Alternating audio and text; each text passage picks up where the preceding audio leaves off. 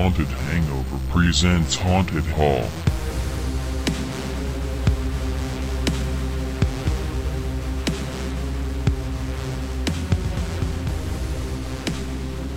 Welcome to Haunted Hall. I'm Louie, and I'm joined by Manny. That's right. And we're gonna start the show off a little different because before we were recording, you mentioned we didn't talk about what we were drinking, even though my drink was quite boring originally. Yeah, we're on a Haunted Hangover, and we're not talking about our hangover. I was the work in progress to the hangover. The work in progress. It will be a hangover after this. Go watch Skinamarink after this, and maybe take a nap. From what I heard, that movie will give you a hangover. No alcohol required. So we'll see. What are you drinking? What beverage do you have right now? This is it's a mixed drink. I have mixed. I don't know what the hell it's called. I'm calling it the St. Michael's Mudslide in honor of the film we're covering.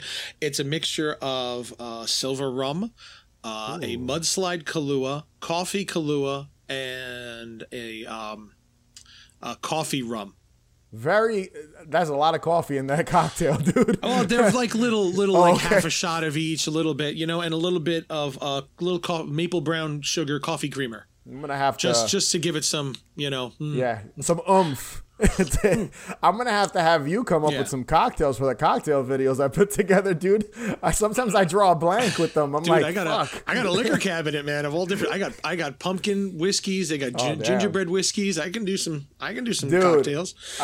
Right now, I'm not gonna say what movie because I'm putting together another cocktail video. I don't want to say it's themed around an upcoming film that's coming out in the next 2 months or something like that, and I don't know what cocktail to make for the cocktail video. Like I know everything else. I know the theming of the video, the little introduction to the video, what it's going to look like, but I have no idea what the actual cocktail is going to be. So I have to figure that one out. That's kind of the hardest thing about the cocktail videos is coming up with something interesting and different. It's not like, all right, using tequila, all right, using rum again or whiskey again, kind of, change it up. So that's always the tough thing when it comes to the cocktail videos I do here at Haunted Hangover. So you make it your own. Yeah, I got that A24 cookbook. Ooh, and it's got. I gotta see what that. We'll see what's in that book. I think I have it over here. No, it's not over here. It's downstairs. No, I have the A24 cookbook, and they have all different drinks and desserts and meals based on their films. So there's like Midsummer drinks and Hereditary. Amazing. Yeah, it's pretty cool. I'm not drinking anything nearly as exciting as you. I'm just drinking. Right. I'm drinking a Heineken Light here. No, watching my figure. Watching your figure. Listen, man. It's the beginning of the year, and I promised myself I'd lose like 10 pounds. And I did the same. I'm a beer drinker, and beer is not good for that. So I promised the same thing. I had some Taco Bell earlier, so clearly I'm losing. You're already failing. I'm already fucked up, dude. I went to Taco three chalupas, and you. I went over there, and because apparently Taco Bell has hot wings. I was like, well, I gotta try. Yeah, I was like, fuck it, let me see what Taco Bell's chicken wings are like. And I got there, and they didn't have the chicken wings. Well, I'm already here. Well, you've gone that far. You might as well. Yeah, pick I did the same up. thing at Popeyes. I went looking for their ghost pepper wings, and they didn't have any. Well, I'm already here. I might as well pick something up. That is so weird that listen, I love Taco Bell. Being a vegetarian, I've talked about it on the show a million times. Mm-hmm. I can get a black bean taco, guacamole taco, all that stuff. They have a very good vegetarian menu. Yes, the potato taco is good. Good, yeah. Use good very loosely. Use that word. Yes. But I do go to Taco Bell occasionally to get myself something. You can have anything done by Taco Bell, and no matter what it is, you tell them. I think you tell them al fresco or something, and they will vegetarian it. It's like they will just substitute whatever it is and onions they add to it. Yeah, and stuff. Anything. It doesn't matter what the burrito is; they'll just do it without the meat. I do find it interesting when they dabble in wings and like chicken sandwiches. They had a fucking chicken sandwich. I don't eat chicken sandwiches, but they had one like last year. I was like, Taco Bell, what the hell are you doing? You're Taco Bell. Mexican again. Now they have chicken Mexican wings. food. I use the air quotes for that one. Mexican. It's not very Mexican. Fucking gourmet Pepsi too, I thought. Right? Oh God. Welcome to the fast food podcast. We're opening the show here talking about Taco Bell. But yes, And cowabunga pies, right? Oh yes, you guys that are listening to this already probably watched that video. If not, watch my latest vlog where I talk about the layered dessert cowabunga pie from Nutty and Nostalgic. Just looks like diabetes in a cup. That's what it is. Wilford Brimley. Right, Wilford Brimley popped up. He's very disappointed with in you. a talking bubble and just popped up next to me and told me that you're making your way towards the beaties. So yes, disappointed in you. Yes, he is disappointed. But yes, we are talking about a movie in this episode. At some point? In the second episode of Haunted Hall, we are talking about a movie at some point, and that is the 1977 film The Sentinel. Is the Sentinel the only thing that stands between the mortal world and the torment of hell? Between happiness and horror? She went to a party with 8 dead murderers. Eli Wallach. Doesn't everybody? I've had a noisemaker. Sylvia Miles. Nobody has lived in that building for 3 years. Ava Gardner. Martin Balsam. Jose Ferrer. Arthur Kennedy. There is danger. Swear to God, I'll kill you! Chris Sarandon. I'll kill you! Burgess Meredith. Welcome home. And Christina Raines. The Sentinel. The most frightening motion picture experience of your life. And the most revealing. Turn around. Look behind you. Be one with us. No! There is evil everywhere. And the Sentinel is the only hope. The Sentinel. Yes, there goes the release. Oh, we're going to get into what version we watch, which you already have shown spoilers. people. Spoilers. We watched the same version, and I used to own multiple copies of this, but when I did a purge recently in the last 2 years, I got rid of my DVD copy of it because I felt it was unnecessary to have 2 movies. It was just taking up space. 2 copies of the same movie, I should say. I have that problem. Yeah, you had never seen this. This is the first time watch, which is surprising considering it involves Satan and hell, kind of, and you're a big fan of Satan and hell. Yep. So I found that weird that you had never seen it. I remember when we came up with the idea of having this new show under the Haunted Hangover umbrella. I was like, I definitely want to talk about The Sentinel because I love that movie and I don't hear a lot of people talk about it. And you're like, dude, I've never seen it. And I was like, really? You've never seen the fucking Sentinel? Yeah. Wild. I don't know if I mentioned it last time, but I'm doing the Horror 365 challenge that I got off Twitter, where I watched 365 horror movies in 365 days. I don't know how you're doing it, but you're doing it. That's easy for me. That's easy. 365 horror movies in a year. That's nothing. I just leave Pluto TV. Oh, I thought it was like long. every day you have to watch. No. Okay, like all right. just 365 within 365. Gotcha. And I've decided I'm gonna. Yeah, it is. Yeah, exactly. So I said I want to challenge myself a bit, and I wanted to make it 365 new to me horror movies, things I've never seen, because I want to just. I watch the same movies over and over again. Oh, me too. You're on Letterboxd too. Yeah, right. Same. You see your stats at the end of the year, and it's like I'm looking at like 64% of the movies I watched are rewatches. Yeah. And I'm like, well, no wonder I'm kind of bored with things. Like I'm not watching anything new. So. I'm at I think The Sentinel was number 27 or 28 for the year already, and I'm happy that I got to see it because I always saw this in my mind. I always put this next to The Guardian, like the same type of movie, but I'd never seen The Guardian either. Yeah, The Guardian. Just kind of, The Guardian. like the names and the images I saw just kind of matched, but they're nothing alike. They're nothing alike. No. Funny enough, there is because this film is based on a novel written by Jeffrey Konvitz. I think I'm butchering his last name there. Possibly. He actually co-wrote the script as well with Michael Winner, the director of The Sentinel. Yeah. So if I remember correctly, there is a sequel to the novel, The Sentinel, and it's called The Guardian. I'm pretty sure. I think. Oh, wow. I'm pretty sure that the sequel is called The Guardian. So, funny enough, you're thinking of the William Friedkin Guardian, right? That's the one you're thinking of, which I also love that movie, and I'm sure that'll be one of my picks. Yeah. Oh, that is batshit insane. I love it. That is one of the few movies I still own my VHS copy, and I have it on Blu-ray. So there you go. So that one I did not get rid of one of the releases. It is correct. The Sentinel novel was 1974, and The Guardian was the sequel. He did it in 1979. Right. Perfect. Yep. Yeah, and so that's funny that That might be why I'm connecting Possibly. it. That might be why I connect them. Maybe somewhere at some point I learned that they were a novel, and like that's weird that I would connect this to The Guardian of all things, and because they're nothing alike, they're nowhere near. It's like they're 20 years apart almost, you know. So The Guardian's about like a tree witch who wants to steal a baby, and it's very different. It's freaking Hand that Rocks the Cradle with witches. Yes, with a witch. Yes, exactly. Yes. Who's a tree? A tree witch. And they're not, a tree witch. That tree will kick the shit out of the tree in Evil Dead's ass. Yes, that I agree. tree will kick its ass. That is a fucking serious tree. That scary ass tree.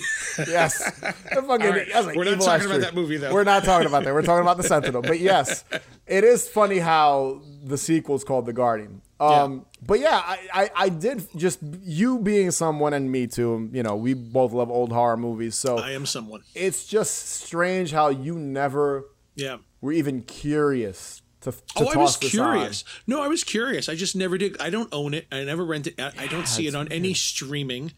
I don't remember ever renting it. It just somehow got it. Just it never came across. It's just never your way, you know, and for you to watch it. Crazy. There's a lot of really big movies that somehow through no purposeful intervention or I've never seen a single Daniel Day-Lewis movie. Not one. I've never seen a single movie he's in. That's wild, but okay. I've never watched Last of the Mohicans. I never watched the Lincoln movie. He's in a There bunch Will of Be really Blood. big. That's a great movie. I never saw it. I did just get The Crucible. I just bought it. Crucible's great. Yeah, Winona Ryder, right? Yeah, and that's why I bought it. And then I got it. I looked at it. I was like, holy shit, Daniel Day-Lewis is in this. It's going to be my first Daniel Day-Lewis movie. And it's about the Salem witch trials. There you go. See, but I could see why you would want to watch that movie. Like, it makes sense why. That is a good movie, too. So...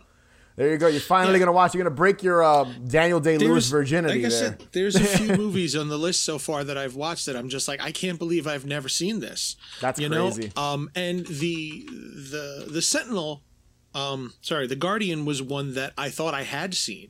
And then when I'm halfway through watching, I'm like, nope, I've never seen this. Guardian's awesome. Guardian's awesome, man. It is awesome. And this was one that, you just never got on scene. I'm glad I got to see it, you know? I didn't freaking see Curtains. I'd never seen Curtains. Fucking rules, too. I'd never seen all of Sisters. Oh, Sisters. And I just watched Sisters. I've watched the ending. I'm like, I don't remember the ending here. It's been a while since I've watched. That's with Margot Kidder, right? Yes. Yes, yeah. It's been that's not Brian. Is it Brian De Palma? Brian De Palma. Yes. Yeah. But yeah, De Palma's a big like blind spot in my because I thought I love De Palma. I didn't know that. I didn't realize. I know Carrie and that was it. Otherwise, I thought Brian De Palma did stuff like Scorsese. Yeah. Well, Blowout's a great fucking movie. I love that movie. I just saw Blowout. Blowout's fucking amazing. I've never seen Dress to Kill. Dress to Kill's awesome. Never seen it. I realized I've never seen any of his movies. So I just bought a couple of his on Blu-ray. I'm watching them. So I'm happy that I'm going through this right now. Some of these movies we might talk about on the show. So there you go. I'm sure we will. That's good. You know what? It's fun. It's fun, and I'm sure in future episodes you're gonna pick something that I haven't seen, and I'll be watching it for the first time, so you can get kind of a genuine reaction out of me, you know, of me watching this movie for the first time. So that's good, and I love personally. I get more excited watching older movies for the first time. Yes. Because there's just something special about it. Yeah. You know? I feel like a kid again. Yeah. I feel like I'm young again. That's a better way of articulating it. Just I feel just like feel a like fucking a kid again. Like, oh man, a little kid sitting there like 10 years old. Oh, I'm not supposed to be watching this. Especially when it's a fun movie. Yes. You know, if it sucks, then you're just like, all right, I see why maybe I avoided this one. But yeah, right when it's after a this, fun movie. I watched The Resurrected. Oh, that's a good one too. Never saw that, and then I watched The Guardian, and then I watched The Body Snatchers. I never saw any of those. I watched remake? all of them. The third one with Donald Sutherland and just Body Snatchers. Oh, Body Snatchers. Is that the Bodies. Abel Ferrara one? Abel Ferrara. Yeah, Yes. yeah, okay. Yep, I'd never seen that, so I watched. That was like that's the rabbit hole that this movie this one put me down. That's one of the movies I've seen, and this will tie into the Sentinel. That's one of the movies I actually had seen the first time. I was like 19, and you know where I saw it? Same way I saw the Sentinel when I was working at Marquee Video, which was an old video store that we lived near. You and I back in you don't live near it anymore. It doesn't exist anymore. No, it doesn't. We both lived near it, and that was a video store we used to go to. Their deal we were was some of the last people in there. Yes, literally. We shot a movie in there. Yep. so that was special because I had worked there. You'd gone there for years, right? You were going to that video store, and their big deal was like 4-4-4 for $4. You could rent 4 movies for 4 nights. Yeah. So I remember when I worked there, I had I rented for free, so I could rent whatever the hell I wanted, and I was able to take out like 5 movies at a time. Yeah, and I remember, similar to that Body Snatchers movie, the Abel Ferrara one, I rented The Sentinel on VHS on a whim. I was like, I might have rented Rosemary's Baby with it, which is a very fitting double feature. It does. I thought that watching it. Yeah. Yeah, and that's gonna be in my thoughts later. Yeah, and that's how I saw. I was maybe 18, 19 years old when I had seen it for the first time, and it was just when I rented random movies. And I used to literally just go to the horror section, and I'm sure you remember this video store's horror section because it was towards the front of the register when they had VHS. It was a giant rack. Being right there. I hated it being right there because you're sitting there going through the rack, and you feel like, especially when you're the only person in the store, whoever's standing behind you feel like they're staring at you. Like, can you just pick something already? Because they're right there staring down that aisle. It's like, dude, you couldn't put it over there or something when it got busy, the line in that video store would you couldn't get to the horror section. It would just be blocked completely. Yep. And another funny story is when I worked there, because I was there for at least a year and a half, maybe I was working there. I remember it was like one of your first jobs. It was one of my first jobs, yeah. I remember I'd get in trouble because I'd play the most like fucking violent shit.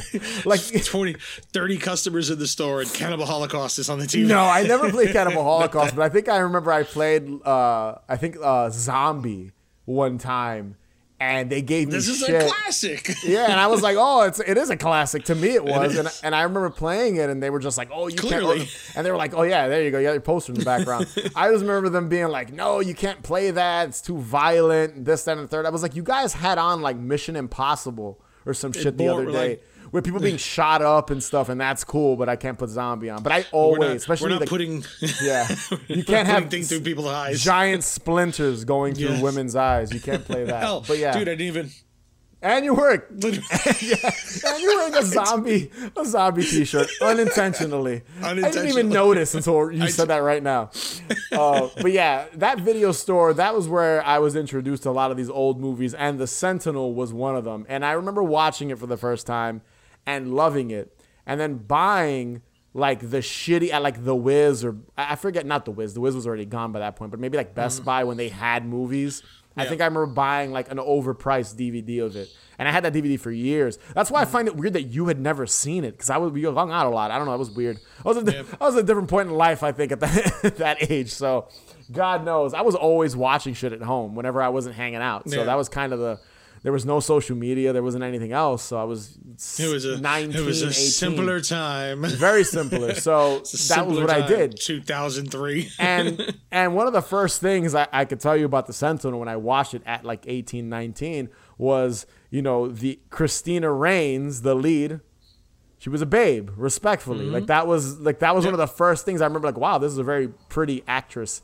In the film. That was one of the first things that I was 18. Come on, I was a young man. You know what I mean? So, so it is. Man, is prime of my life. So that was one of the things that stood out to me. It's like, wow. And I remember being a fan of Nightmares, the anthology film, and she's in one of the segments. Remember, she goes to buy cigarettes, and the guys in the back seat. I don't know. That in forever. Yeah, so that's another movie I love. we might cover that in the future too. But she's in that film as well. Was Nightmares the one with Emilio Estevez? Yes, in the video Okay. game. Yeah, okay. the That's arcade making sure game. I'm thinking of the right movie. Yes. I probably haven't seen that since you worked at Marquee. 'Cause There you go. Me and Lynn rented it from there because she'd never seen it. And I was like, I wasn't crazy about it. It was a little too cheesy for me. Yeah.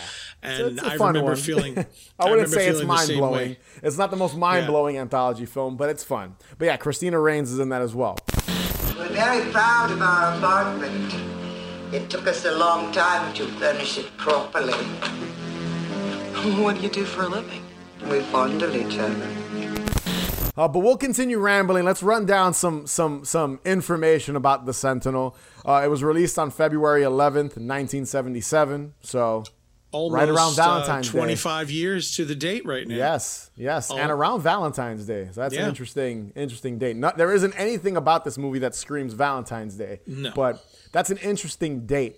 Very early into 77. Yeah. So, and it predates Halloween, like John Carpenter's Halloween, which is, it's kind of like the gauge. You always, when it comes to like when horror movies blew up. When horror movies so this was really like, took off, yeah. Yeah, like right before slasher movies became this big fucking thing, like late 70s into the early 80s. It was directed by Michael Winner, who directed Death Wish 1, 2, and 3, and directed The Mechanic and a couple of other Charles Bronson movies. Yeah. Like he was a Charles Bronson guy. He's Charles Bronson guy. Like, I'm surprised Charles Bronson's Charles not Bronson in and the the Sentinel. Like, that's fucking very just strange. You would think that this dude would have cast him in some role because there are a lot of people in this movie. Yeah. We'll get to that in a sec. It's an ensemble cast, mostly in supporting roles, but it's an ensemble cast, but almost like it wasn't supposed to be. Because half the cast is classic I have a comparison. classic actors, and then the other half are actors who got really big after this. Yeah, it's weird. So like now we see it as an ensemble. Back then there was a couple of cameos.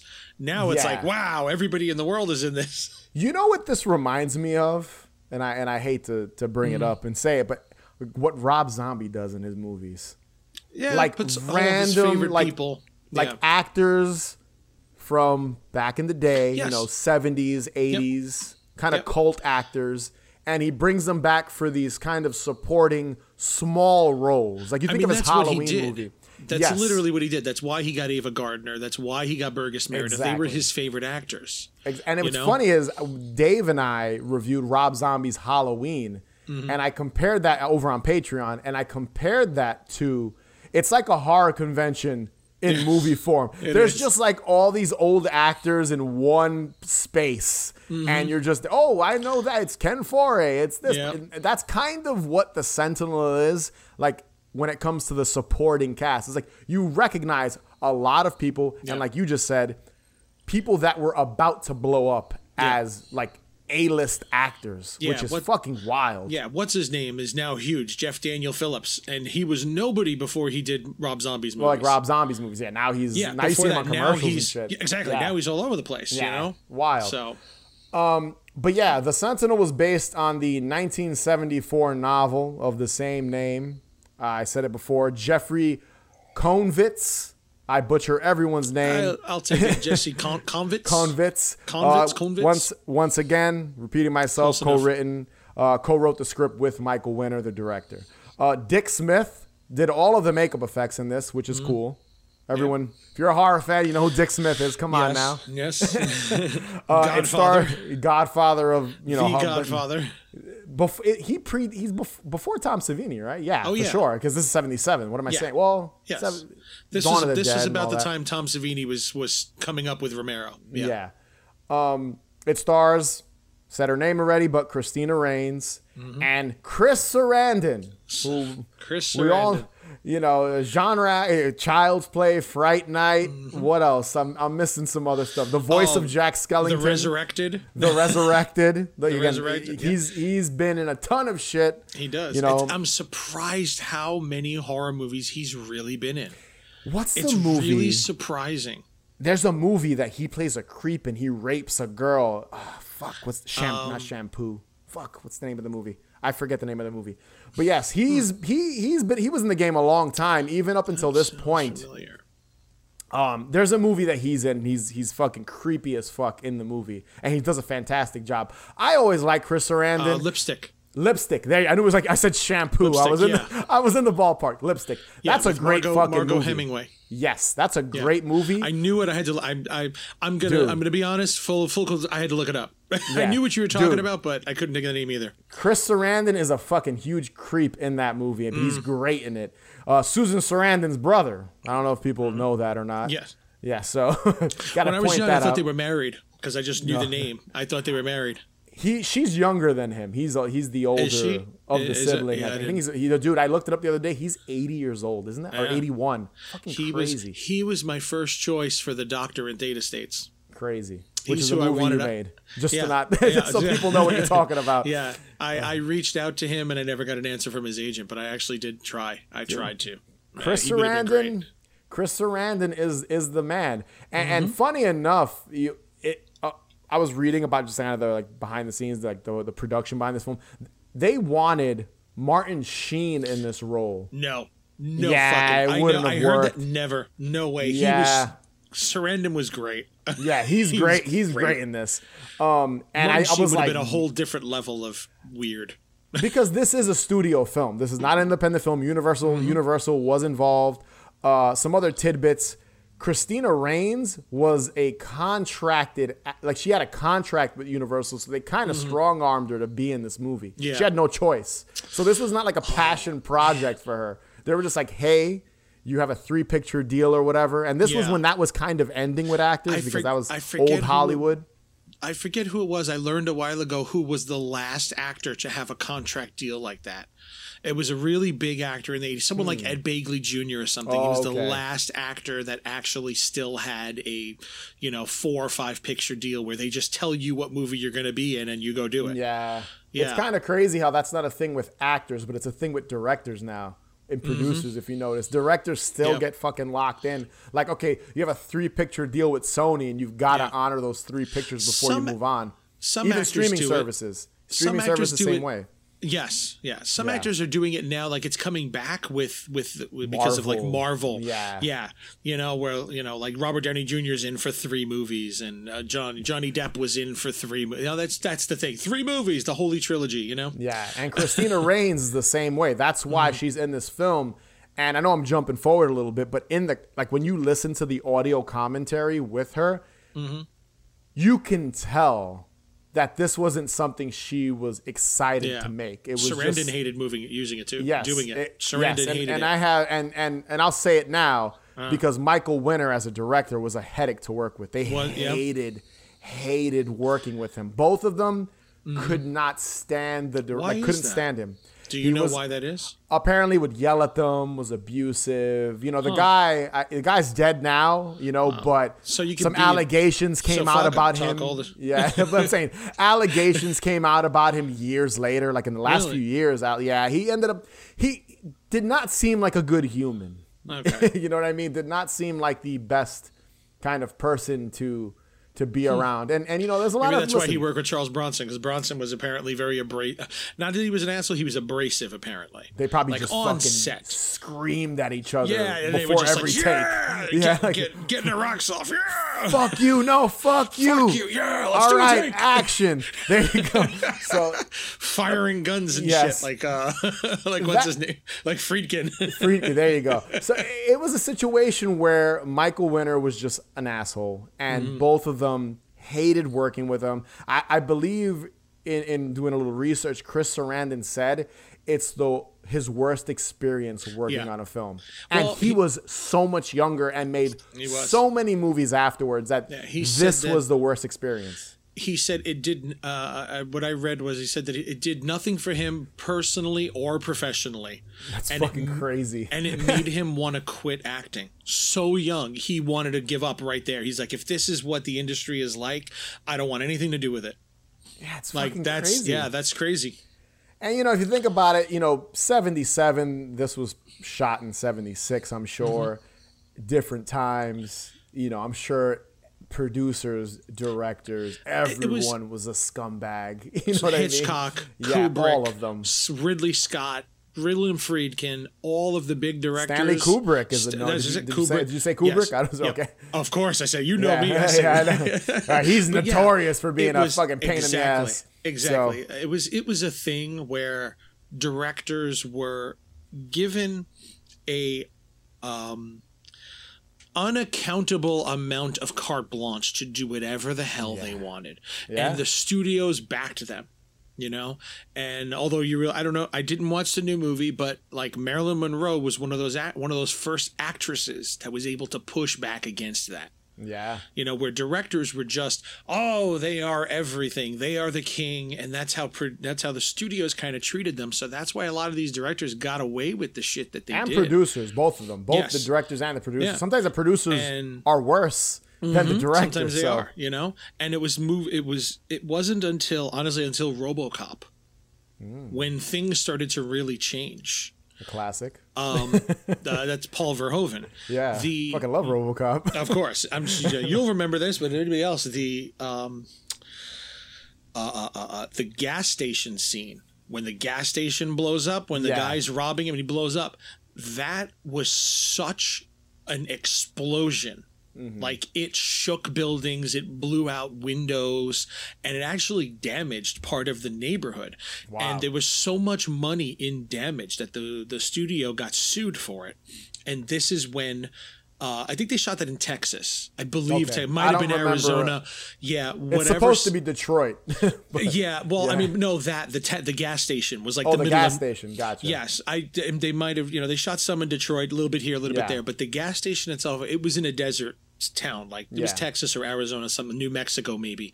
And it was such a big explosion, and so much damage was done to the surrounding area that the state actually passed laws of what could and could not be done on a film shoot, and that kind of rippled forward to all the other states. Like, well, yeah, we like we got the Avengers shooting here every damn weekend. We're blowing up buildings, you know. It's the sort of thing where cities really started to put thought into, you know, what the studio is, what these movies, like it's a movie. Why are you destroying real buildings? It's supposed to be fake. Yeah. You know, and RoboCop changed a lot of that. It also changed. That's crazy. I didn't know that. Yeah, it changed a lot of SAG's rules as far as on-set safety because of the way they were doing the stunts and the danger of the explosions. And RoboCop looks like it was a dangerous movie to make. Dude, Verhoeven went all out, man. That dude, you know, so like eventually he just started getting in so much trouble. He's like, fuck it, I'm just gonna tell Sharon Stone to take her clothes off, and we'll just do that. We'll just stay in the bedroom. We'll stop blowing things up. Open her legs in one scene, and that's as far as we'll go. You know, and you know what? In all honesty, a long time ago, I didn't believe her story. I was like, how do you not know? But then now that I know about how they shoot things and how cameras work better and what a zoom lens can do, like I'm starting to think that maybe that fucking guy did stick the camera somewhere where like he was 15, 20, you know, like maybe 50 feet back, and he zoomed in and she had no idea that the lens they were using to get that shot. It's quite possible she might not have known. Quite possible. It's possible. It's totally. That's what she says. She says she did not know. But now knowing the amount of trouble that Verhoeven got in and how he went up, you know, I'm like, he seems like the kind of guy, he might have fucking done that.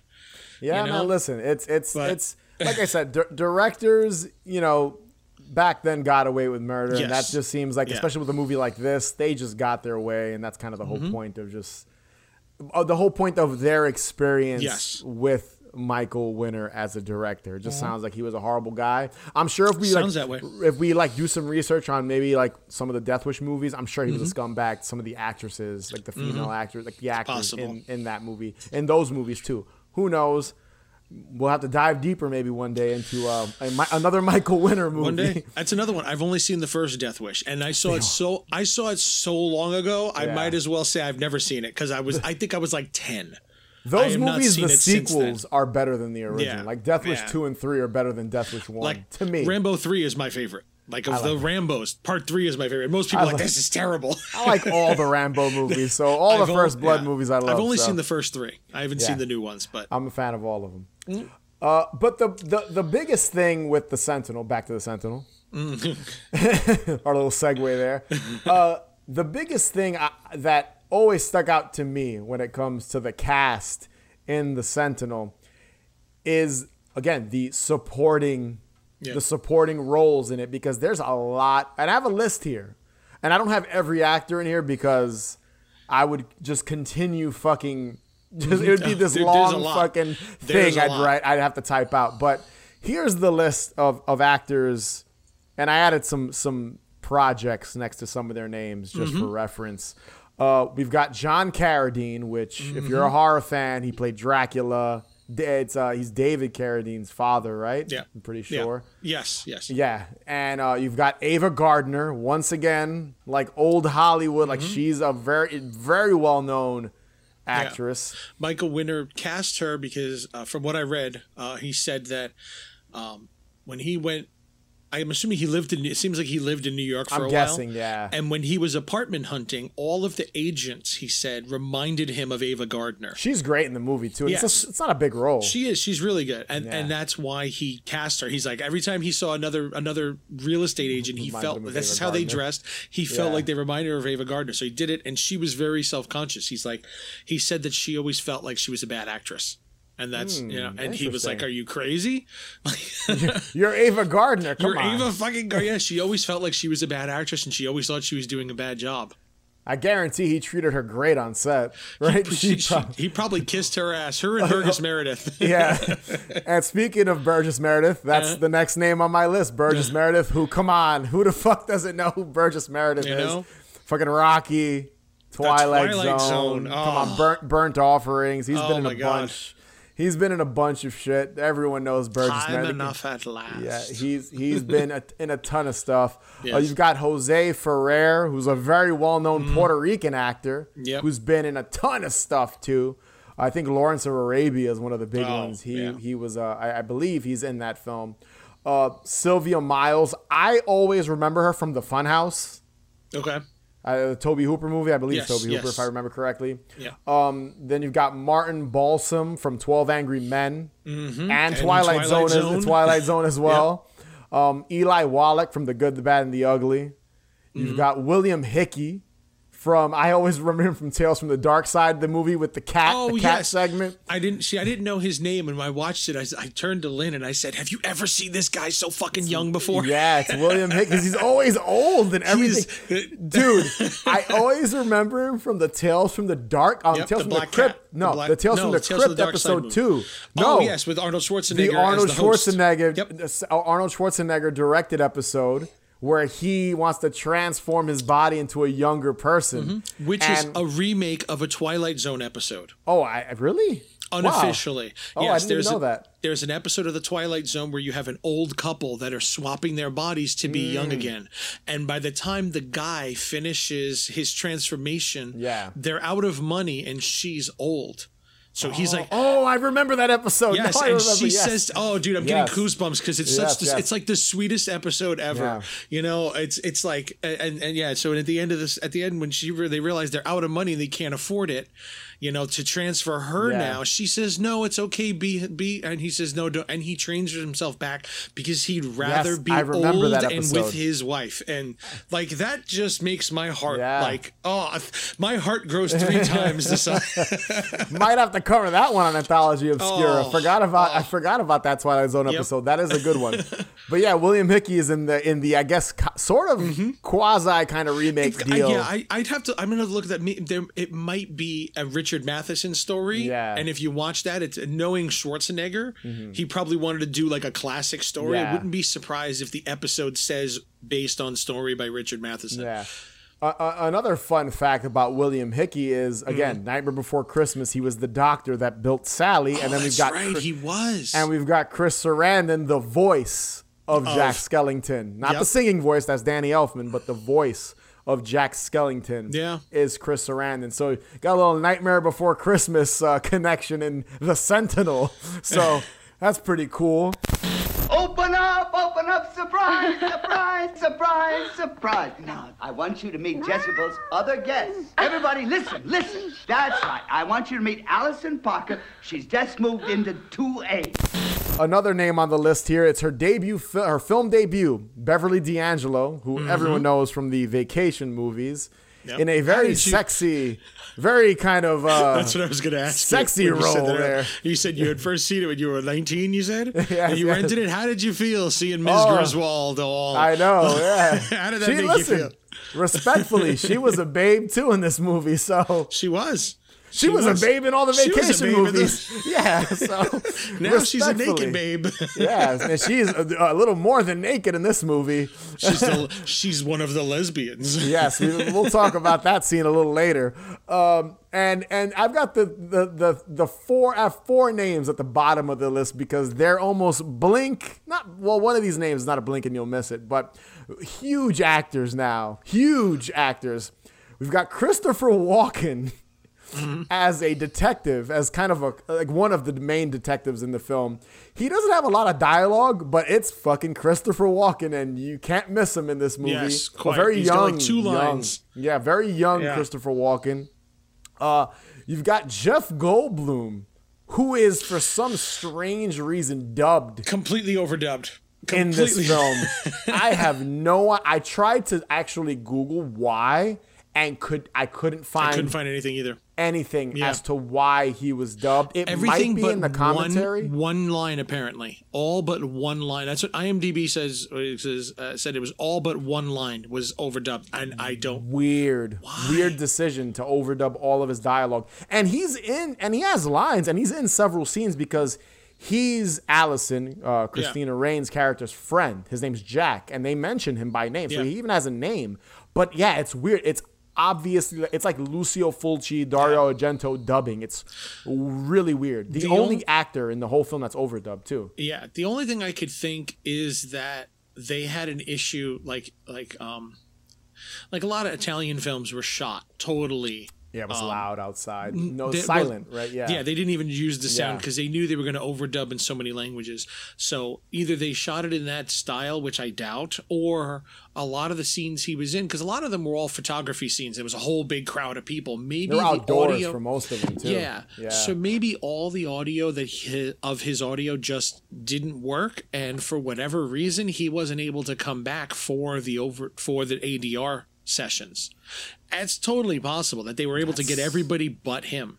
That's the only thing I'm I actually could looking think. up. What was he working? He was working. I'm trying to Well, see he was what in else he Death was Wish. working on. He was in Death Wish, so he had worked with But that was Michael like, Winner before. Yeah, that was like years earlier, though. But there I'm was a trying connection there, like I guess director-actor relationship, because he came back for the Sentinel. So I'm looking at it, and okay, so he did the Sentinel. Mm-hmm. Immediately after that, in 1977 alone, he did an episode of Starsky and Hutch. Okay. He did Between the Lines, Annie Hall. Thank God it's Friday. well, he has a really brief scene in Annie Hall Yes, because I like Annie and- Hall, and I've seen And that Invasion a of the few Body times. Snatchers. He shot all that within the next year. Well, Invasion of the Body Snatchers, he's a lead character. Yes, he's one yes, of the yeah. leads in that That's film, what I'm trying so, to say. Yeah. Maybe he just physically Was couldn't busy. get back for the Yeah. ADR session. It's and not they his said- voice at no, all. it's clearly not his voice. It's clearly not. not his voice. Yeah, he has a very distinct voice. because he blew up right immediately after this. Yeah. So Yeah. it's quite possible he was just too. He physically couldn't make it for the sessions, for the recording sessions. And I know we're jumping ahead. When it comes to one of my dislikes of this movie is that they fucking overdubbed Jeff Goldblum. Come on. Like, I know it was Jeff Goldblum before he was Jeff Goldblum, but And it's I one of the guarantee- things distracting as shit. I guarantee nobody noticed it until later Probably. because nobody knew who the hell he was. Yeah. I'm They sure. didn't realize it wasn't his voice. It's very Listen. deep. It's a Yeah. very deep. It kind of reminds me of his name, blanking on his name from Amityville Horror. What's his name's Brolin? father? James Brolin. His voice. It's got that deep. It kind of reminds. And not that it was James Brolin. It just has that kind of James Brolin sound. I wouldn't be surprised if it was like Michael Winner. Oh, yeah, And, you know, it might have been him himself- did it himself. ADRing. Did it himself. ADRing one of his actors. Fucking, it's honestly, it's one of the things that drives me crazy about this movie. And I know it's something small, but I'm assuming they had no choice and they had to overdub him. It's just distracting. That's really, every time his character pops up, it's like obvious. Yeah, It sticks out. Clear. The last two names on this huge list of actors that are in this film, you got Tom Berenger, who pops up at the very end. Mm-hmm. You know, at the Major very League. end, Mr. as a Major new League.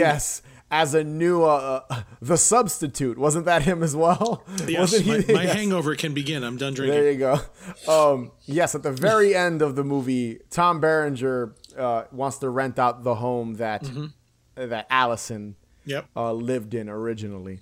And the last name on this list that I'll pop up that's in a 100% blink and you'll miss it is Richard Dreyfuss. Yep, he's just an extra. Early in the film, and this is like 77, so Richard Dreyfuss was a big deal at this point. Which means he was literally visiting set. He was visiting someone on set and said, "Hey, let me go." Just walk on by. And dude, it's so funny because when you watch, you're like, "Who the fuck is that?"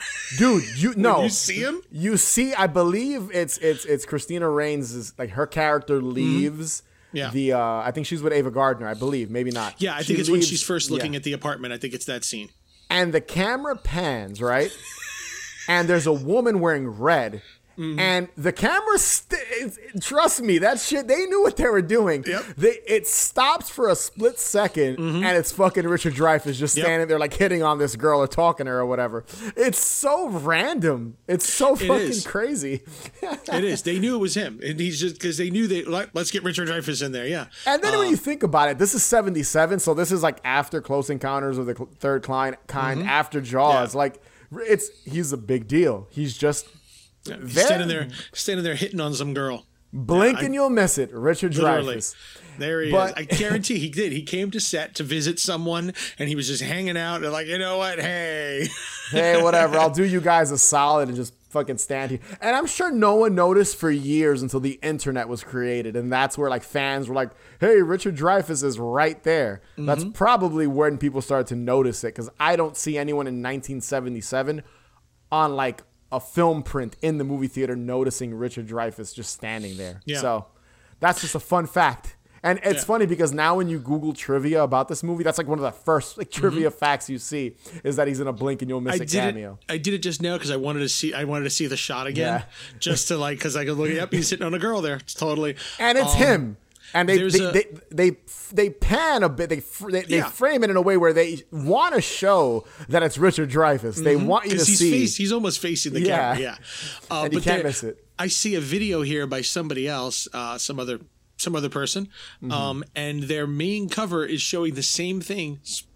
Call back to the beginning of this conversation that they did the same thing with Robert Duvall in Invasion of the Body Snatchers. He's a priest. Okay. He's a priest on the swing in the beginning. He's just there. Interesting. And he's just there. It's just crazy that these big actors would do something like that. Like that's crazy. Like that's just wild. When you know what I mean? Dude, that's how Body Bags got made. Yeah, you're right.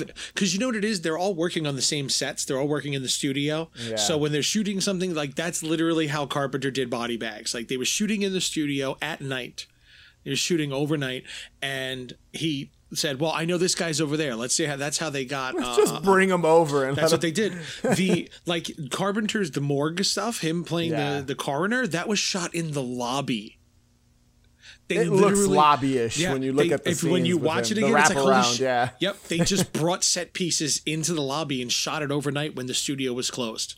Yeah, that's pretty cool. Yeah. That makes sense. Listen, it's like guerrilla filmmaking, even though these guys are all established. Yes, but it's just crazy how these big actors, just like, hey, I'll hang out in the background in this obvious cameo, like me at Taco Bell. Well, I'm here, so might as well take part in this fucking craziness. Give me a burrito, run the camera. But yeah, give me one of those sag bagels.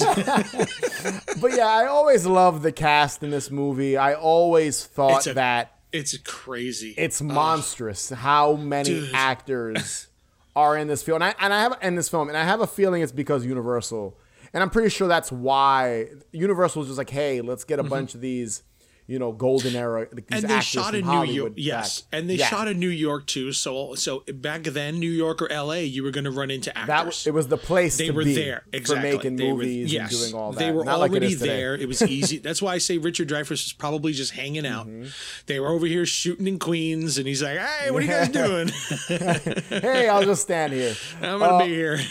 But yeah, that might have even been lunch, and they ran the camera. Yeah, like fuck it, whatever. Let's just. He was legitimately hitting on that girl.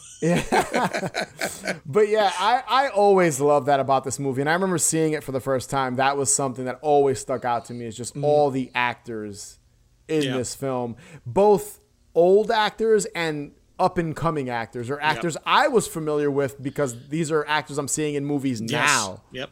You know, People so who got big. Yep. You think about it, you know, Christopher Walken and Jeff Goldblum are like, you see them in tons of shit now. And They're growing everything. up, I saw them in, I can name so many films that I love with Christopher Walken and Jeff Goldblum. Yeah. They're, you know, so it's just wild to see these actors when they were up and coming, and then these other actors who are a lot older, kind of, you know, in the twilight years of their career in a way, you know, so kind of crazy. And Burgess Meredith at this point was in the Rocky films, so he was still very relevant. Well, no, this was before Rocky. Right? No, this was the after first Rocky. one was. No, Was it? this I was thought after. Yeah, this was around. Rocky, I wasn't think Rocky Rocky 178? No, I think Rocky was like 73, dude. It was a lot early. Yeah. What? This might have been Rocky. This might have been Rocky 3 or Rocky 2. No, Rocky 3 was the 80s because Hogan was in and he was already big. Maybe 80, but I think Yeah. Rocky 2 was being I got worked my years on. wrong. I'm pretty sure. So this was like Burgess Meredith, you know, during those like still in the zeitgeist of Hollywood and popping up in relatively large, successful films, you know. But I always love that about this movie, just all the actors that pop up in and out, and a lot of them are not in a lot of scenes. Like Ava Gardner's maybe in 3 scenes in the whole movie. You know, Burgess They Meredith. just shot her back to back to back. Burgess Rocky Meredith. was 76. Yeah, there you So it go. was the year before 76. this. There you go. So 3 was 82. And there you part go. 2 was 79. Yeah. So there you go. So yeah, Burgess Meredith was. He was in, already, and again, Twilight Zone. He was in Twilight Yeah. Zone 15 years earlier. He It's was Burgess already Meredith. here. Yeah, 15. Like, you know. No, Twilight Zone was 67. That was early, mid to late 60s, if I remember correctly. 59 to 63. Yeah, that's right. Yeah, 15 go. years. About 15 years before. Yep. Yeah, but he's been in the game a long time. At this point, he had been acting for probably fucking 20 something years. He had to have been, you know. But yeah, that's always been something to me that's been just kind of mind-boggling, just how many actors are in this movie. It's just, it's one of those things where it's like, the luck of this, how did this Yeah. happen? And which is really funny because the lead girl, and popped out of my head, Christina Rains, arguably had the lesser of all the careers. Yeah, She was, I mean, she did a lot of stuff. She did a lot of TV. She did a lot of Yeah. that. But Chris Sarandon is a household name. Yeah. Jeff Goldblum is a household name. Christopher Walken, these are household names. Christina Rains, who? Dude, She was Beverly big Beverly D'Angelo Beverly was D'Angelo. just in Violent Night, which just came out late last year. Yep. So like, it's crazy when you think about it. It's crazy how that worked out. That the it's lead insane. had the lesser. She did a lot of TV though, because I remember her in TV and like Lifetime style movies. A very, very beautiful woman. So I'm sure she wasn't hurting. Yes. No, she was doing after very the well. Sentinel. You trying to say So- just because she looks good, she's gonna be? No, she was actually. I love her performance. Listen, in don't this let me movie. get the woke mob on you. No, all no, right? no. I'm gonna call Listen. Twitter. I will say this: she is good in this movie, and like I said, I like her in in Nightmares as well, which is another horror film. She's a gorgeous. very gorgeous woman, Absolutely gorgeous. And Yes. you know, again, the She's entire the only one who cast. didn't get naked. No, she didn't need that. I didn't need that. She I didn't need that to. in this movie. She didn't need to. We had enough of Beverly D'Angelo No, naked Jesus. in this movie, Woo. but Miss Griswold, excuse me.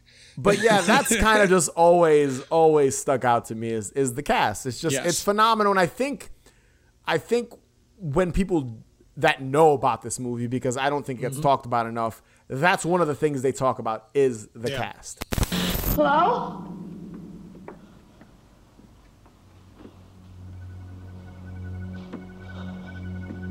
What do you want from me? Who are you?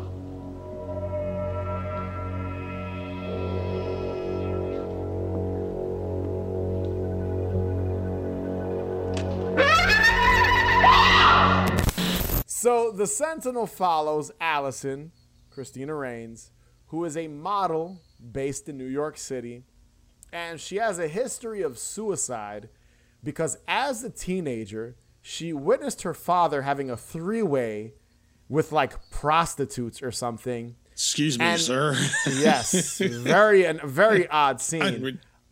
And in a fit of rage, the father decides to insult and beat her, which is what triggers her to want to kill herself. Which is ridiculous. I saw my dad doing a three-way. Oh, he slapped the shit out of me. Now I want to kill myself. Yeah, it's and it plays into something's the missing film's, in that translation. Yes, yeah. We see that in flashback, but it doesn't really. The suicide aspect plays into the ending. Great effect. Oh man, what happens? Effects look great. Yes, but the reason why she wants to kill herself isn't fully fleshed out to me, at least. No, it's not. It's really not. And you know, she's still dealing with the trauma from her past, even as an adult, after her father dies of cancer. Her father dies, and this kind of, it wakes all this trauma back up in her. And with these issues comes all kinds of personal problems between her and her lawyer boyfriend, Michael, Chris Sarandon. Is he a lawyer? I thought he was a therapist. I don't know why I got the he's a lawyer. I don't know why I got the thought. I don't know why I got the thought he was a therapist. No, he's a kind of a flashy, good-looking John Waters mustache wearing lawyer. You know, and he's a fucking stud in this movie. The dude's listen. She's good looking. Chris Sarandon's he is a sex man. It's as a heterosexual male, I will say he is a stud in this movie. Chris Sarandon would get it. Yes. Chris Sarandon would get it. And he's a stud in fucking Child's Play, and he didn't get naked either. He's a stud in Fright Night. So Chris Sarandon kept all his clothes on. I'm disappointed. Chris Sarandon is a stud in this film. He is. And I do. We said it earlier, but I love his performance in this goddamn movie. Yes.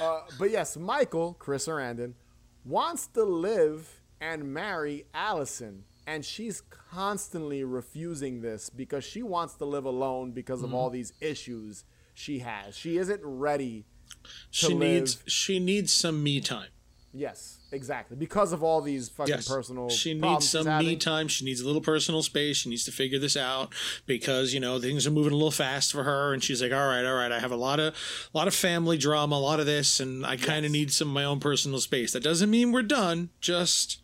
Yeah, they're very loving. They're all over each other in every scene, kissing, making out. They're hanging out with his friends and her friends. He's not very happy she's living on her own, but I mean, who would be? Suddenly your girlfriend decides, you know, you're about to propose, and she's over here like, look, I'm going to go rent a place in Queens, and I'm going to go rent an apartment in Brooklyn. That's right, Jackson Heights. Jackson Heights, yes. No, is it Jackson Heights? Brooklyn Heights. Brooklyn Heights, okay. Yes. I'm going to go... Before I get into that, I do want to say one thing about the Michael character is they play him up as a shady character in the film because his wife killed herself while his ex-wife, or he's widowed, killed herself because of some issues. So they play up He's got an air of suicide around him. Yes. So they play it up. I will admit it's not fully fleshed out, but he's got a history of dealing with women that suffer from depression. I feel like I mean, obviously spoilers. This is a 45-year-old movie. Yeah. You know, I don't even give the warning at this point. Like even the shows that I listen to, if they're talking about a movie I haven't seen and I know that they do spoilers for the most, I won't listen until I'll go watch the movie and then come back. So let's hope everybody's watched it. But in the end, when he's now dead and he's damned to hell. Yeah. And he says to her, you know, it's because I killed the priest. And then I keep missing the line. I wanted to go back and watch it with the subtitles on. But he says something about his wife. Yes. What do you know? I don't remember. Off the top of my head, I don't remember. He says something about his wife, and I said I wanted to go back and watch it again, and I just didn't. I just didn't have the time. It's an interesting performance because I think he's a red herring. They want you to think he's involved. And I think they were trying to go like the Rosemary's Baby route where he was involved the entire time. But then you find out that he wasn't involved and he means well. He's trying to figure out what's going on in this apartment building. You know, so it's an interesting performance in just the way that he executes it as an actor. And then you have this investigation with these two detectives. But it's implied that he's up to no good, and I will admit I don't know if we ever get any concrete set in stone answer if he actually is shady or not. I took it, and I know I'm jumping ahead here a bit, but I took it that he was innocent and he means well and he was trying to help her. Well, I'm reading it right now. And I did, because I said I had to look it up. Yes. The now dead Michael, who indeed hired Brenner to kill his wife. So there you go. He is up to no good. But he did hire yeah.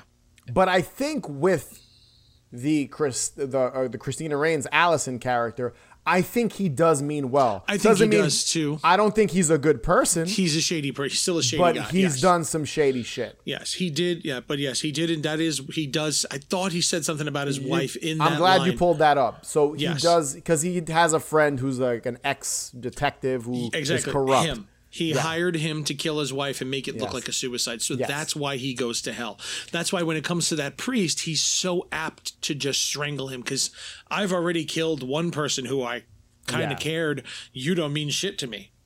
You know? But he does care about Allison, because never once in the film he do really I does think seem to. I never once in the movie do I think he is out to harm her.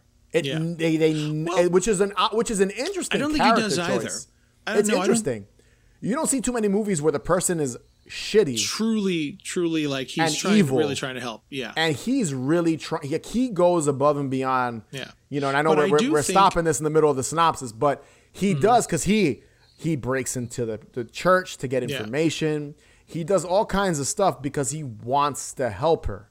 Well, that's finish the synopsis, and I'll go into where I'm thinking. Go ahead. So again, she wants to live alone. She talks to this rental agent, Ava Gardner, and she helps her find this brownstone apartment in Brooklyn Heights. And quickly in this apartment building, she meets these other strange and eccentric tenants that also live in this brownstone. And there's also a blind priest that lives in the top apartment that just stares out of his window. He doesn't do anything else but sit there and stare. How does he see anything? What does he look at? He's looking at nothing. He's just staring out the window. And she questions it. She questions it. Yeah, she questions it, but it doesn't really. She literally says he's blind. Brushes over. That's it. Over. She just says, "Okay, whatever." Yeah. You know, he does play into the ending. Now, night after night, Allison starts suffering from insomnia, paranoia. She has these weird interactions with all of the neighbors in the apartment building. And she's got this strange, weird vision of her abusive dead father basically attacking her. And she stabs him and kills him, and it's bloody and grotesque. Cuts his nose off. Yeah. She stabs him in the shoulder, the nose. Yeah. He's gross looking. In a nutshell, because I don't want to go on forever, Allison begins to suffer a nervous breakdown living in this apartment building. Concerned, like we discussed a second ago, Michael investigates the history of this apartment building and people that have lived in it and all that stuff, and the priest that lives in it currently, the blind priest, and discovers that the priest that lives in there lived a normal life. He was a normal civilian, I guess, and tried to commit suicide and became a member of the clergy. And there's a series of people. He finds these files. Michael finds these files of people who followed in those same footsteps, that they wanted to kill themselves and became a nun or a priest. And he finds Allison is on that list, and she's the next person to kill themselves and become a member of the clergy. Tomorrow. In a nutshell, and I don't want to get into the ending just yet, Michael goes to the brownstone, confronts the blind priest, like you said, tries to strangle him, but is killed in the process because there's this other priest who kind of watches over the blind priest. Yeah. And we learn in this interaction that the building is actually a gateway to hell. Oh, angel of God, my guardian, please help me. A la Milton all by himself. Yes. A la Milton. So yeah, a lot of Paradise Lost. Yes. A lot of Paradise Lost quotes in here that honestly feel very random. Like they make sense in the context that they are, but it's like, why Paradise Lost? Like, I almost feel like you didn't want to just research the actual Bible for stuff like this. And you know I'm glad you're mentioning this because this is like your area of expertise. You're very good with this type of stuff. So, and even me, someone who doesn't know knows about the Bible and stuff like that as well as you do and those type of things, like just religion and occult and stuff. I will admit the movie doesn't follow up with some of the hell shit. You know, it's really surface level. It's extremely surface level, especially for the time that it came out. Yeah. Because at the time, I mean, well, Rosemary's Baby was way older than this, but The Exorcist had just killed a couple years earlier. The Omen came out the year before this. Yes. And most of the reviews of the movie were talking about how they literally just took pieces of The Exorcist and Rosemary's Baby and The Omen and they crammed it together and made this empty movie. Most reviews didn't care for this at all. They called it very derivative. You know? And you know what? I can see that. I can totally see it. I definitely see the Rosemary's Baby, but that could literally just because we're shooting in a brownstone. We're shooting in a huge apartment in New York City. In New York, yeah. Yeah, so you're going to get the Rosemary's Baby theme vibe to begin with. And there's a couple. You got the couple. You've got the weird neighbors. Dude, there's a lot of the Sentinel. And that's why I said it earlier. This would I'm pretty sure I rented these movies together. Mm-hmm. I think this works well, even though I know they're different filmmakers, everything, but it works well in addition to like a double feature of Rosemary's Baby and The Sentinel. There's just so many parallels between the two movies. Yeah. Rosemary's Baby does it better, but there's even stuff in Rosemary's Baby that is surface level too when it comes to the Satan shit. It is a little bit. It is a little bit, but I also feel like Polanski is one of those filmmakers that purposely leaves some things a little vague so you can kind of interpret. Like even in The Ninth Gate, there's so much that's purposely unanswered in The Ninth Gate because he kind of lets you fill it in. You know, being ambiguous with certain plot points totally works. 100% You don't need everything kind of laid out for you in a movie. You know, we joke around like Halloween. Originally, it's straightforward. He wasn't supposed to be anything. He was just the boogeyman, evil. You know, but then they gave him. He's just a shape. They gave him a backstory, and it started to fucking fall apart. So Halloween, like the strangers, you don't know who or why. They just are, and that's it. Being ambiguous kind of helps, and I can see that with Rosemary's Baby, and with this movie, I feel like they tried to explain a little bit more, and that's why even in my synopsis, and we didn't get into the ending just yet, but there's a lot of moving parts with the plot. It's because because there's so many elements in it to kind of define this whole. Well, there's a sentinel who stands guard over the gates, and but they're humans. So how do we transfer a new one every time they die? You know, so you have to kind of get into that. But yes, the lore is very, very shallow. And even the Michael character, and we went off on our little tangent there in the middle of the synopsis. That entire subplot could be removed, and I love that subplot. Probably, by the way, a good portion. I of like it. Yes. You can remove a good chunk of that, and the movie wouldn't be affected in any way. It'd be 15 minutes shorter. Because think about it. Well, you meet Christopher Walken, and you could easily kind of get rid of that. Yeah, but Michael's the one that uncovers the final portion of the mystery. Michael's the main character of this movie. Yeah, he's really the lead. Yeah. So he really uncovers the whole thing with the church and the succession of the Sentinels. Yeah. So you couldn't remove him entirely. It's not like the classic joke of you can take Indiana Jones out of Raiders of the Lost Ark and nothing would be different. You know, you could take him out and nothing would change. It's not quite that much, but because he does the dead wife, him being a widower, all of that, that could be removed. It doesn't need it, but like we went into it right now when we talked about the synopsis, like what happens in the film. That's where I was going to go with it earlier, and it's like it in reality, if you would have removed that his ex, his previous wife killed herself,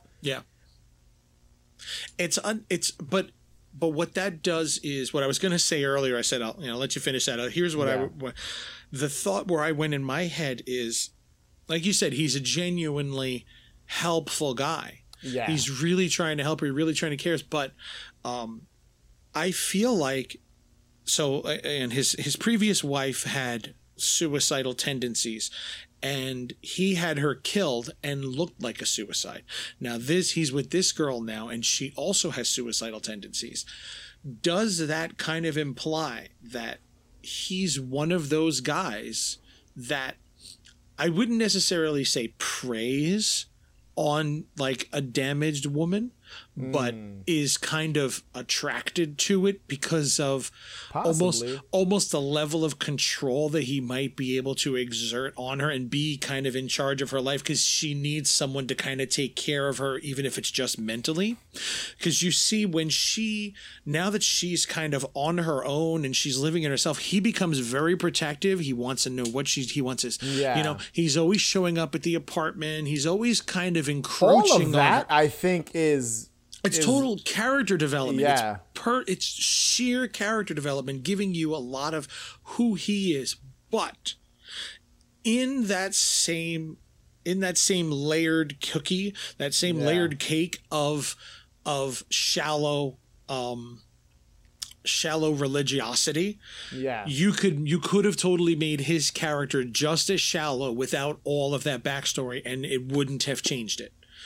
I do agree with you on that. It's funny too, because in the comment, like when you listen to the commentary track, and we didn't discuss what version of this we watched yet, but we'll do that at the end when we talk about the extras.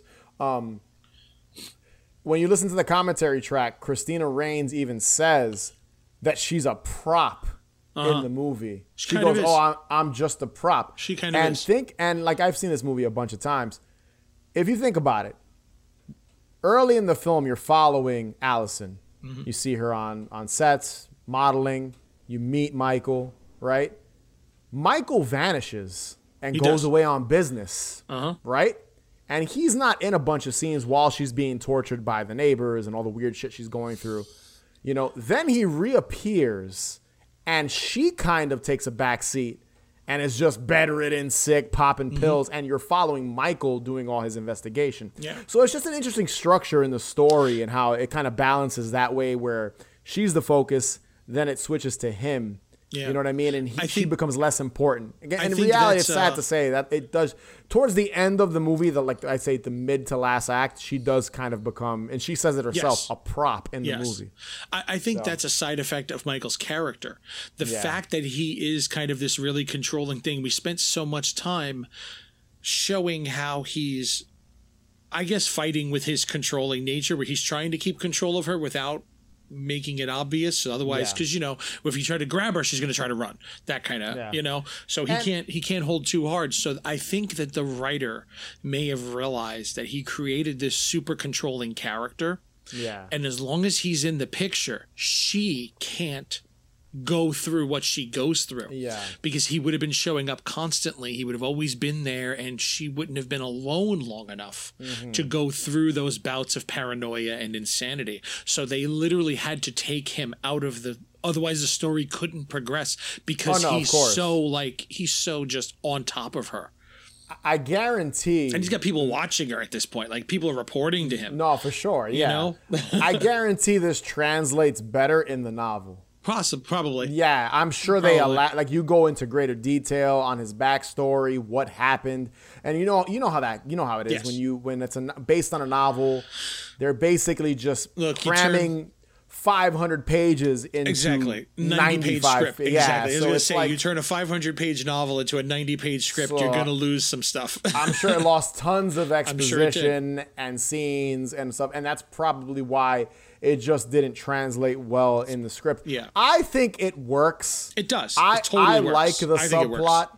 I like the subplot of the detectives investigating him, and you kind of follow them a little bit, and it adds kind of a detective story to the film as well. Christopher Walken's in those scenes. That's always fucking good. So for me, it's like it works in that way, where it kind of takes the focus away from Allison and even Michael, and you're like, wait, this guy Michael might not be who he says he is. He might be fucking sinister. He might be something Allison doesn't even know about. You know what I mean? So I do like that, and I think it works, and I think it does. It adds to the movie. And I honestly, when you're watching the movie, even if you know he killed his, or he hired someone to kill his wife. You're still kind of rooting I for mean, him. like you literally see, but the thing is, like I said, you're rooting for him because I watched it twice and I still wanted to go back and listen because I couldn't catch what he said. So he says it, but he doesn't, like, it's so quick. You don't like, I watched it twice. It doesn't make an last impact. week, and I really wasn't sure until I just looked it up. I dare anyone to watch this movie without us telling, like, you know, if you didn't know that information. And when you're watching it, obviously, but yeah, you're watching it where you're rooting for this character and for him because you're watching him investigate what the hell's going on with his girlfriend. But at the same time, he is a clear red herring. He like is. you watch him, like there's something up with this guy, and he does totally become a red herring. You know, for sure.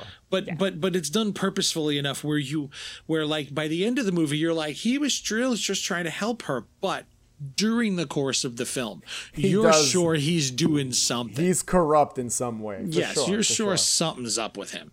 You know. And you know, in the end, and we might as well just jump into the ending really quick and just talk about that. In the end, we basically learned that this apartment building is a gateway to hell, and they need a member of the clergy to sort of be the gatekeeper of this gate and prevent these demons from escaping and entering our world.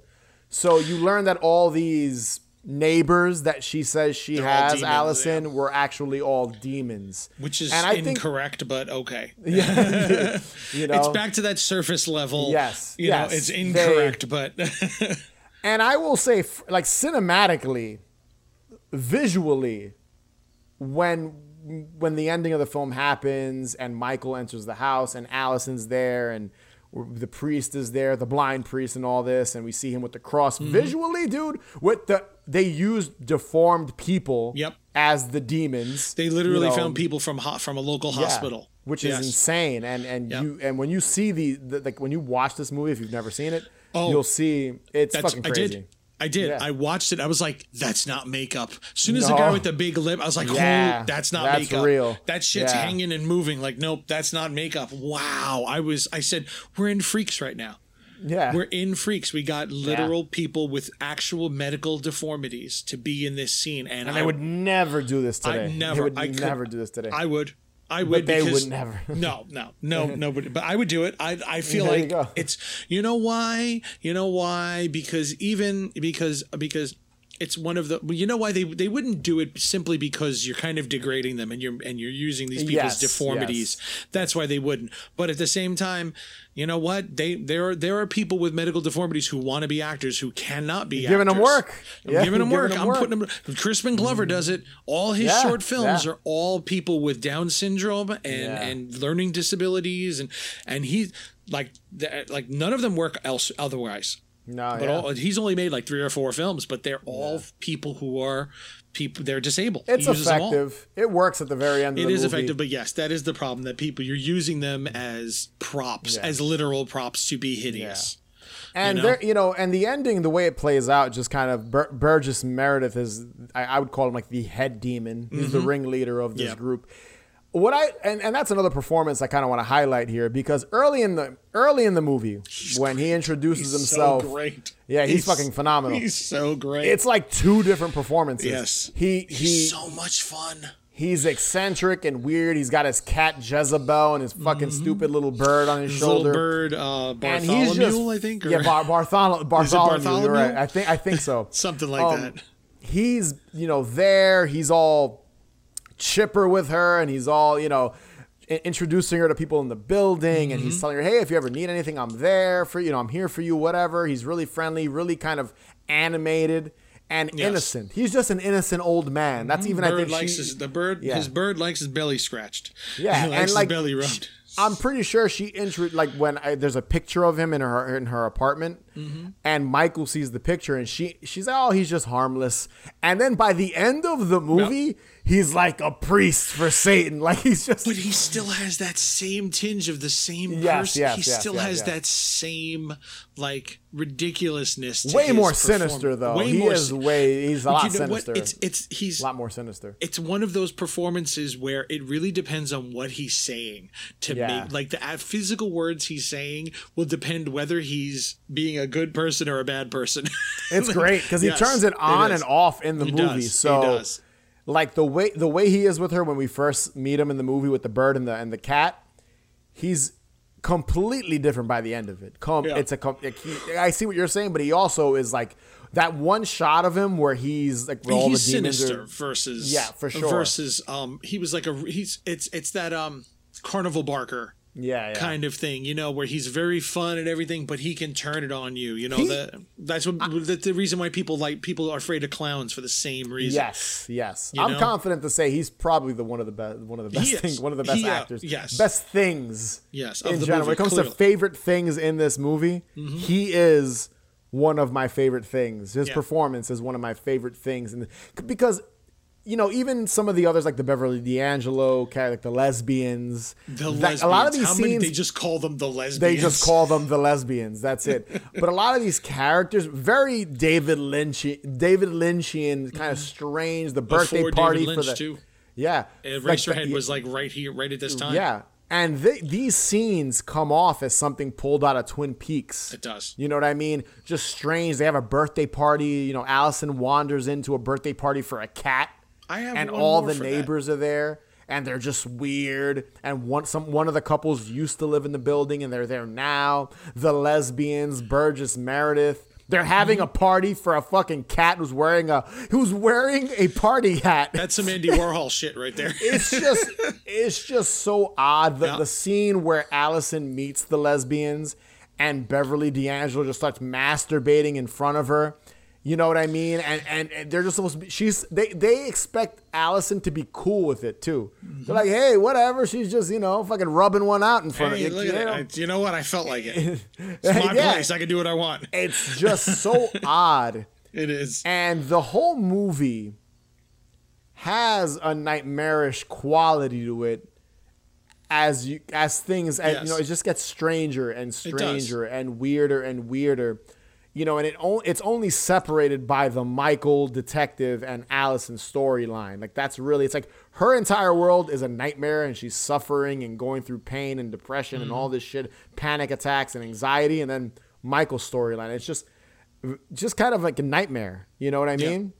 And that's what I like about it. And going back to the deformed actors, that is 100% a quality or something you'd see. The visual of it looks like it's pulled out of a nightmare, you know. And that's one of the other things I love about the movie is just that whole kind of like just how fucking weird it is, but it's randomly weird too at times. Like randomly, but not in like a day. And I love David Lynch, but not in that way.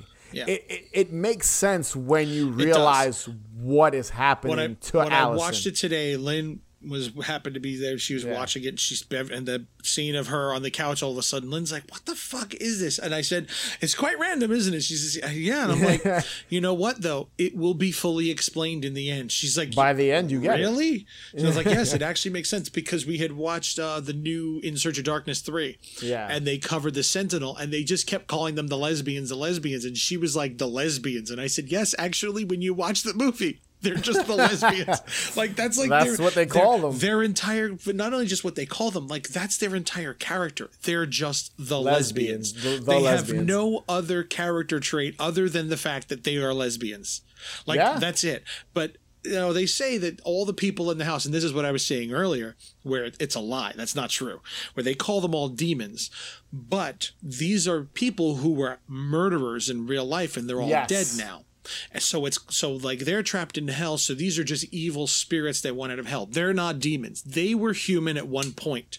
Humans are not demons. So these are evil spirits. So that adds to that whole, the fact that all this lore is very surface level, to the point where the writer doesn't even realize there's a difference between demons and damned souls. And They're damned just because technically the deformed people are probably the demons, and Quite- I didn't take them as that either. I just took them as those. I took them because a little bit of the layer to it of what the director, I don't know, maybe the writer had it in mind as well, is Hieronymus Bosch.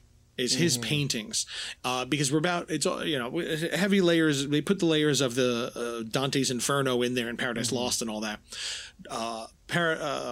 Hieronymus Bosch's painting, The Inferno, is his depictions of hell, and he did quite a few paintings like this. And those are the paintings. I don't know if you know how well you know them. I'm not familiar with it at all. If you look I'm at sure if I see it, I'll know it. 100% you know them. These are the ones where it's very huge painting, very detailed, lots of little people, all in different states of torment and torture. Oh yes, and I know what you're all talking doing- about. I think That's I know what you're Hieronymus talking Bosch. about. Yes, that's Hieronymus Bosch, and that's what the director was going for. Is Didn't like you use bringing, a painting for like that in your one of those type of paintings in your movie? It was Henry Fuseli. Is the Okay, Nightmare, but similar style. It's kind of, religious right? imagery. Yeah, it's in yeah. that similar Bosch style. Yeah. But I think Bosch was about 100 years or so before. I think Bosch was Gotcha. 1500s. Maybe I might be. I don't know. I'm not going to look that up. That doesn't matter. But that's kind of the imagery he was going for with that final scene. Is just all these denizens of hell all pouring out into the apartment building. So they might be demons. Again, it's not explained. And that's what we're talking about, the ambiguous nature of it, where you saw them as demons. I saw them as more tormented souls, because quite a few of them, especially the ones that got like real close-ups, they were burn victims. Yes. Which is like, I they noticed just that came too. from hell. So yeah, they would have, like, human souls would have scorch marks on them. They would be burned. Like, they had no hair. They were missing, like, eyelids. These are people who were in, like, like you said, really they weren't, it freaky wasn't makeup. visual, man. It was Yeah, a really it's not freaky makeup. visual. These are real people from a hospital, so they are actual burn scars. And you look at the 2 or 3 of those actors, they're specifically the ones on the stairs when she's running up the stairs. I know exactly and she's what you're passing talking them. And these people, these are like 2nd, 3rd degree, like serious it's burns. gnarly when you see it. When you see it, full body burns. You know, even the girl at the top of the stairs, she still has her hair, which is rare. But that one stood out to me. The one that's like Yes. standing off to the side.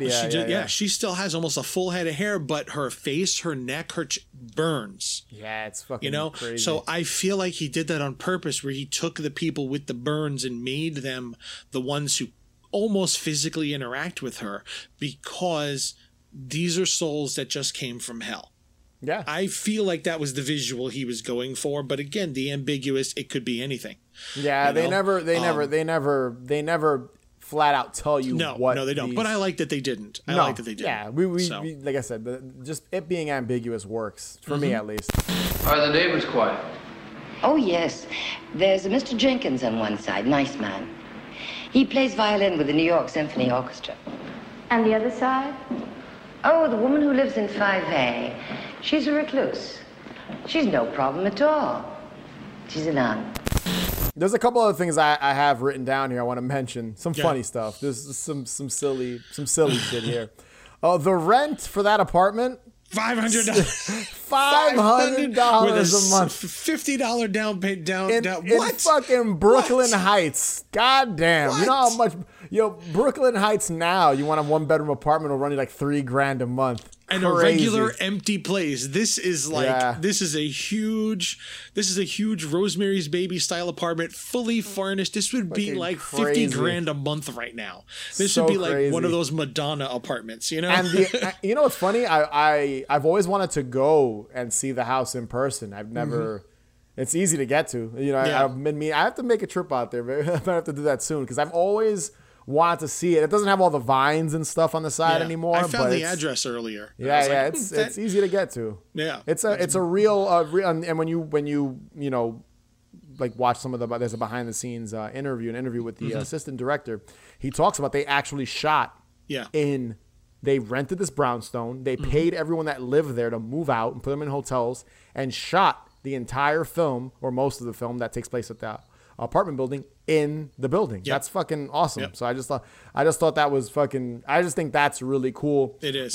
Another thing that I think is kind of funny and interesting, and I don't know if maybe that's just the direction they decided to go in, and where New York was in 77. When you think of New York, So 1977, this was 1976. And I think of a couple of different movies. You've got The Warriors, which was a little after this. Coney Island. You've got Taxi Driver. Manhattan and Queens, right? yeah. You've got Saturday Night Fever, right? And what's so interesting about this movie is this is the cleanest looking New York ever. And I think that just, like, I think about those, and even Cruising with Al Pacino. You know Cruising? William Friedkin. I know it, but I've never seen it. Dude, that captures New York in such a grimy, dirty, disgusting way. Hank from Death by DVD is always telling me, you have to see, how the fuck have you never seen Cruising? That'd be a great one to cover too, Cruising. But dude, it's so clean. I'm like, what New York was this? This is nice and clean. Late 70s? I'm assuming, and I don't know what Brooklyn was like in 1977, but I'm assuming Brooklyn Heights was a very nice area. This is right by the water where they shot. And this is like literally by the water. This is many moons before gentrification. Yes. So there is not many people of color in this movie. No. You know, well, that's the opposite actually. There wasn't many people of color. Then people of color came in, and now gentrification is kicking them back out. Yeah, so it's kind of weird just being. This is pre. A Latino from New York. It's like kind of interesting how in this movie. Yeah, this isn't the neighborhood. None of that. Yeah, this isn't the neighborhood where unfortunately a lot of people of color were not living in that area. But I just find that interesting because in the 70s, it's like New York was horrible. 70s into the 80s. Well, Manhattan was. Manhattan and southern Brooklyn was. Because if you think about it, like Saturday Night Fever. Yes. Where John Travolta's character lived was like the Italian part, like Bensonhurst, like Park Slope and all that. Vincent Hoist. All that stuff was heavily Italian in the late 70s. And then there was like parts That's where the mob Brooklyn. Kept everything clean. Don't put your gun up on the floor. What are you doing? I break your knees. I just thought it was interesting because you watch like Taxi Driver and all these movies set around the same, a couple years apart only.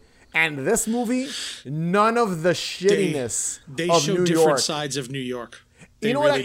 You know what movie kind of has a similar vibe, where New York appears really clean and kind of safe. I'm thinking the same movie. I'm gonna laugh. The Eyes of Laura Mars. Oh no, I wasn't thinking which that. I do like that movie, but it has a similar. That movie and this movie would also make a decent double feature. Like they kind of very different types of movies, but a very clean New York. I don't know. I was thinking Panic Room. Panic Room was much later though. No, way more later, but it has that same. Even though that's Central Park and this is Brooklyn, it has it almost. If you put those two movies together and told someone they were the same neighborhood, they would believe it. No, for sure. It's just so clean. I'm like, wow, this Brooklyn. It's that brownstone. It's the brownstone neighborhoods. That's really what it is. Someone who goes to like, I go to all over New York. So many, been here my whole life. And so have you. So it's like we've been to the shitty areas and the, and it's just interesting how it's the brownstone areas. Like when you live in Williamsburg and you're passing through those brownstones, it suddenly becomes super But even clean. Williamsburg at one point was horrible. It was, except for those brownstone, like that so 10 blocks of brownstones is fucking pristine. And then you cross the street, and next thing you know, well, I'm getting shot now.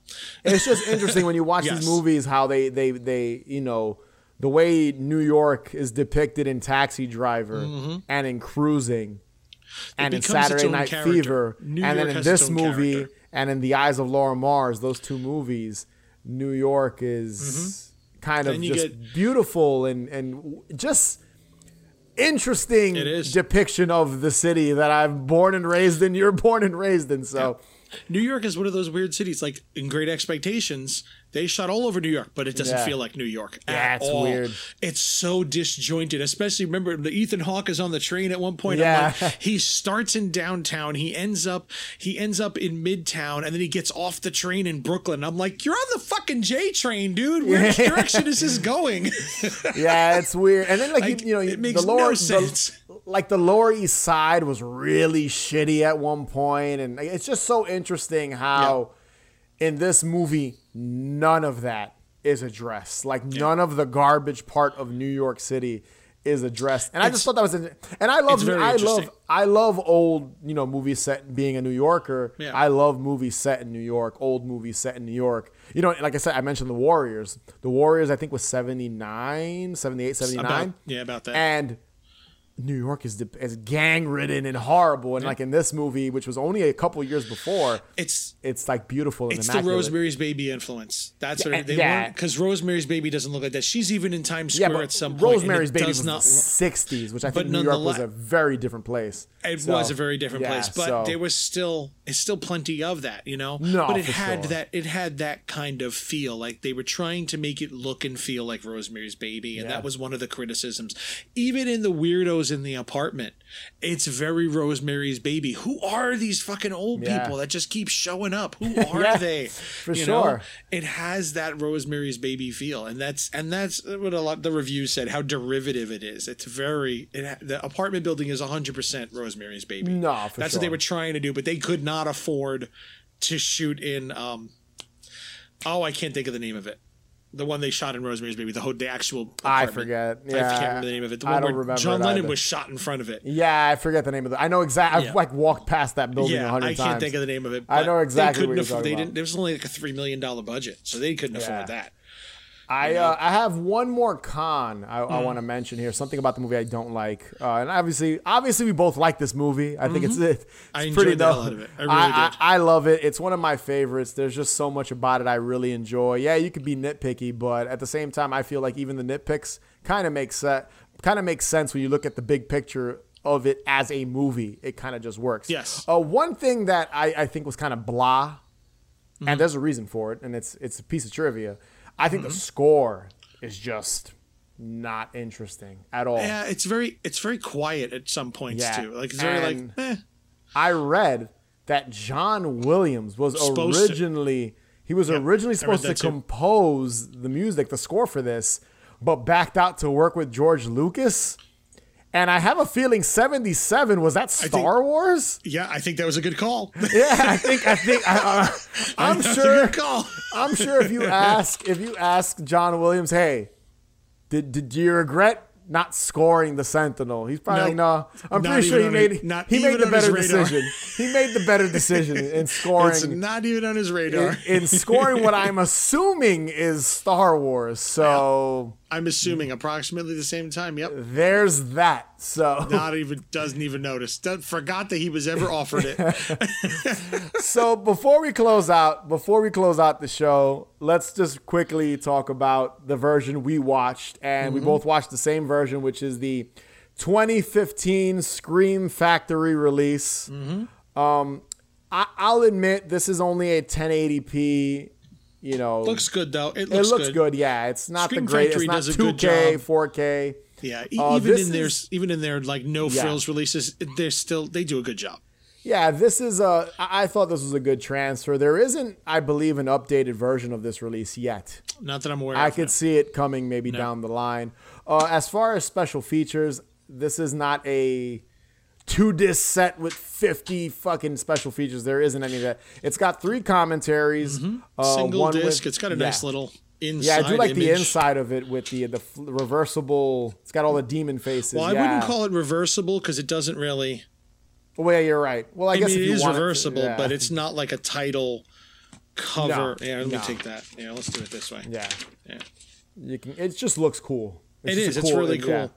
Yeah. But yeah, the special features, it's an audio commentary with the writer, producer, Jeffrey Konvitz, which I have not listened to yet. I'm guilty. I did not listen to that one yet. I didn't listen to any of them, so you're 2 ahead of me already. So. I have listened to 2 of them. I have listened to the audio commentary with the writer, producer, director, Michael Winner. I can tell you this. He is very curmudgeon-y and kind of like not... You can tell this guy was not a good... He even kind of puts down Chris Sarandon in this movie. Even if you look through trivia, he kind of... I think that's because Chris was so outward about not enjoying it that he's like, you know what? Fuck that guy. I'm going to hit back. He does give some like insight on making the movie, which is interesting, but you could kind of tell this guy was a hard ass. Yeah. And then there's a commentary. No Charles Bronson in this movie, so he wasn't happy. Sarandon is no Bronson. That's And there's also a third audio commentary with Christina Rains, Allison, and she's also joined by a fan of the movie. I think he's like a blogger or something like that. I didn't recognize his name. Just he as like joins a her. moderator to get her Moderator, talking. yeah. He's kind of just guiding her through. And you get the sense when you listen to the commentary with Christina Rains that this is not a movie she revisits in her career often. Like, she hasn't watched this a lot. And I'm sure Beverly D'Angelo wants to forget it after the kind of career she had. She's like, the fact that I started off fucking naked and masturbating on camera. You know what? I'm going to not mention this anymore. Your film debut, popping out a boob and masturbating right in front of another actress. Playing with your meat curtains. Yeah. Oh God. But yeah, that's basically the commentaries now that are involved, and I'd say they're worth a listen. I have to listen to the writer. That's the last one I have to check out. There's also an interview with the assistant director, Ralph S. Singleton. I did watch that. Okay. It's like 20. I watched the interview. Yes, I did watch that. Yes, really good, especially if you're a filmmaker like us. It's that's what I loved about it. Yeah. That's what I loved about it mostly. He talks about the Sentinel towards the end of the interview, but it's all filmmaking. Yeah, him talking about how he worked his way up to becoming an assistant director and working on projects and living in New York and then moving to LA. It's a great interview if you're a film lover and a filmmaker. About 20 minutes or so. Yeah, it's total. not long. Yeah. And then you've got theatrical trailer, still galleries, which do not watch the trailer before the movie, though. I don't even think I watched the trailer. The trailer tells you the entire fucking movie. There you go. It literally tells you this is this building is the gates of hell, and a sentinel has to stand guard, and the sentinel needs to be replaced. Is her name Allison? Allison, yes. Allison is the next in line. Will she survive? She is the sentinel. Literally says it. Like, are you? Well, thanks. I don't need to watch the fucking movie. I will say, and I don't think we talked about it, but the last shot of the film, with Allison dressed as a nun with her eyes wide out, just looking out the window of the brownstone that's been remodeled, which that's a matte painting, by the way. They just covered it with a matte painting. Yes. Is really eerie. I like it. I do like it. And her becoming the Sentinel, accepting being the next Sentinel or forced into being the Sentinel. So that brings me into that what I wanted to say earlier, but we just didn't get, but I'm fucking going to throw it in there.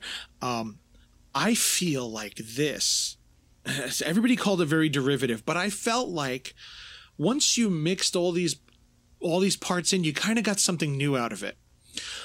My issue with the film was, number one, the editing is a little blah at times, especially clunky, for some of especially for some of the spots where Allison's fighting off the like her father and running through the end, and it's very clunky. Like, you can tell that she wasn't fully aware of what to do, like she didn't know how to do fight choreography. So they were you could tell the actors were exactly. You could tell the actors are really they're trying not to hurt each other too. Yeah. You know, especially like when Sarandon is choking the priest, like it's very awkward. Like it feels like the chair falls over. I feel like they didn't mean to do that. Like they were just kind of stumbling through it. So I feel like the editing and the choreography was kind of weak, especially in moments like that. But moving forward from there, this being 1977, there were movies that came out in 78 and 79 and 80 that I think were directly inspired by this. City of the Living Dead, House by the Cemetery, and The Beyond. 100%. Like, you watch this, think about that ending, think about the white eyes and the surface level religion in it, and the Paradise Lost and the Gate of Hell, the look of it. Imagine if this film had been directed by Lucio Fulci. Oh, it would have been amazing.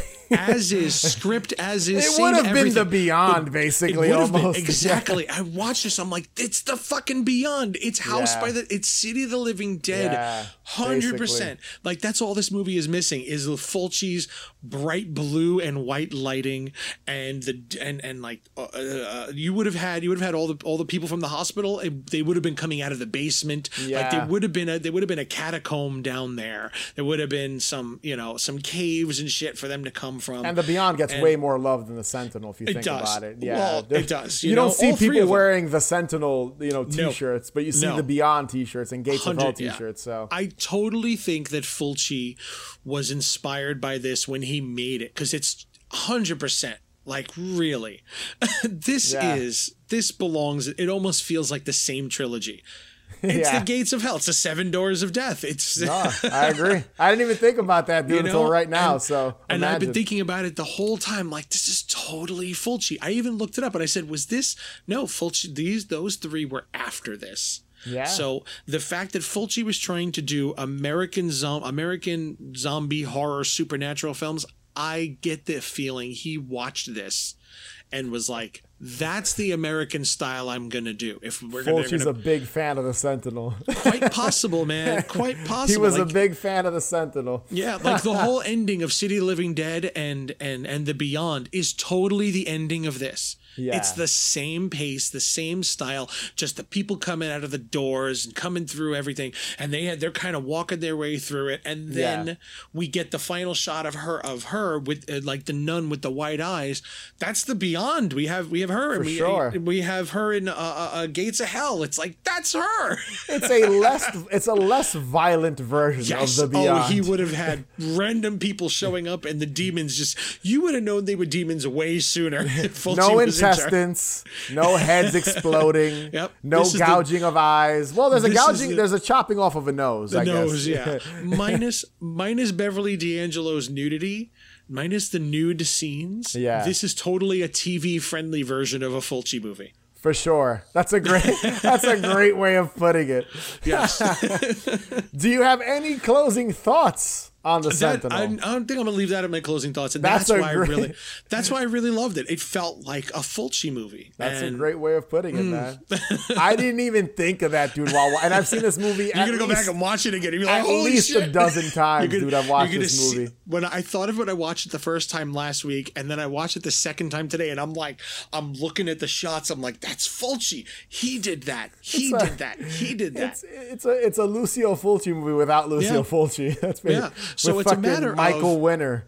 Cinematography. See, Richard Katrina is the cinematographer. I don't know what else he worked on, but wouldn't it be funny? That would be funny. Wouldn't that be funny? That would be funny. But oh my God, he worked on Boomerang. There you go.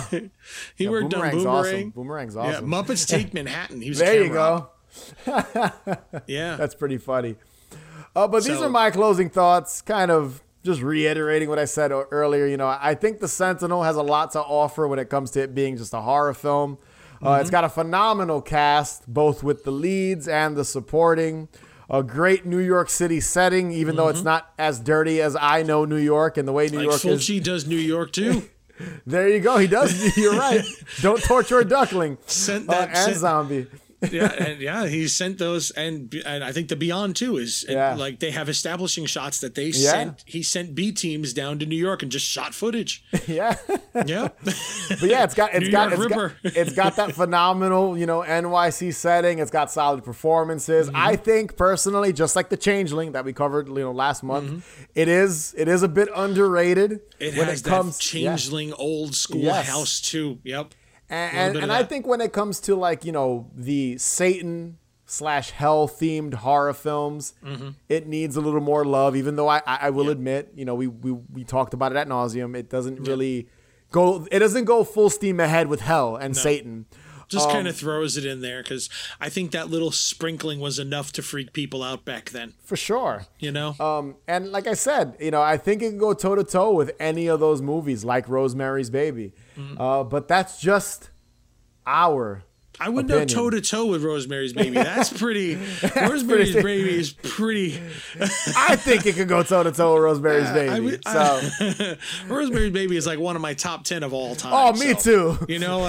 Man, he's like, I wouldn't go that far. This is maybe in my top 100 of all time. It's really good, but if you've never seen The Sentinel, go out of your way to check it out. Hopefully, we didn't spoil it too much. Okay. And it can encourage you to go check it out if you've never seen it. There is evil everywhere. Turn around, Allison. Look behind you. There is horror. There is darkness. I think Allison may die. But watching, waiting, warding off evil, there is hope. The Sentinel. So that was The Sentinel from 1977. Be sure to subscribe. Follow us on Instagram, Twitter, TikTok, @Haunted Hangover. And also check out our Patreon page, patreon.com/Haunted Hangover 31. And make sure to follow us, subscribe, rate, and review on whatever podcasting app you're listening to this on. Because you should. Because I told you to. So do it. Do it. And as always, remember, the best cure for a hangover is... more booze. I could use more booze right now. Catch you guys later.